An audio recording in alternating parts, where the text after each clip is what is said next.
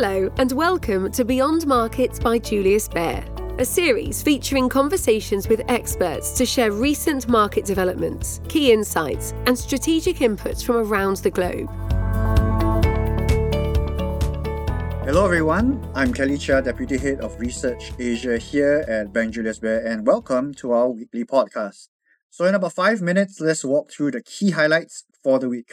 First, as usual, let's review the last week and also the last month because we are into a brand new month of September.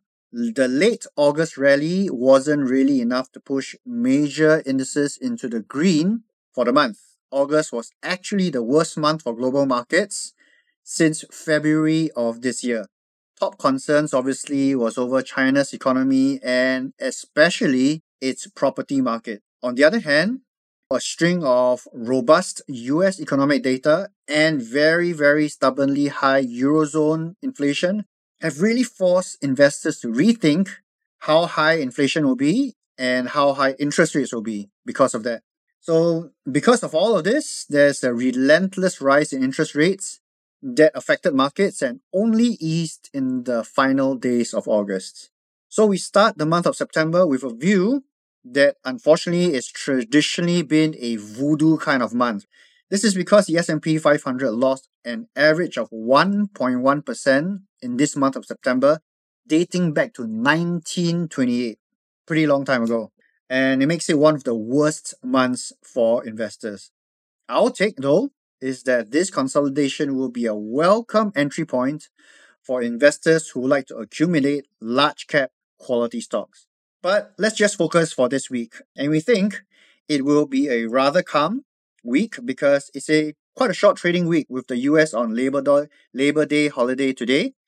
And there are only a couple of major data points to be announced. This will be the composite and services PMI on Wednesday in the US.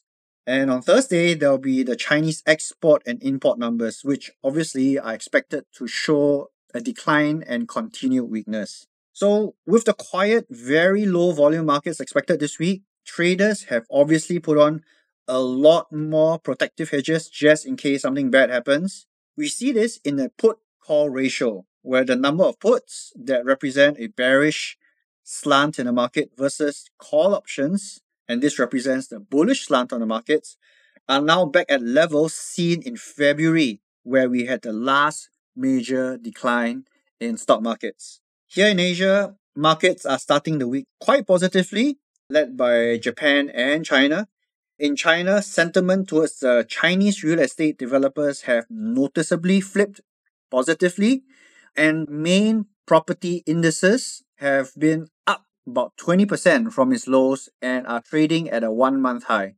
So this follows mostly positive takeaways from the latest bunch of support measures, which included lowering down payment requirements for first and second time home buyers. Major cities have also moved to relax buying requirements for some homeowners, and the very big Chinese banks are expected to lower mortgage rates, so that makes it cheaper to buy a property. Reuters also reported authorities are weighing more measures, including removing home purchase restrictions on non-core districts of major cities, and obviously scrapping price caps on new homes.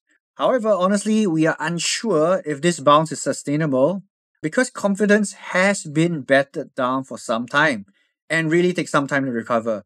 We see this in a recent survey done by the People's Bank of China themselves of urban depositors. And these urban depositors are usually more financially secure.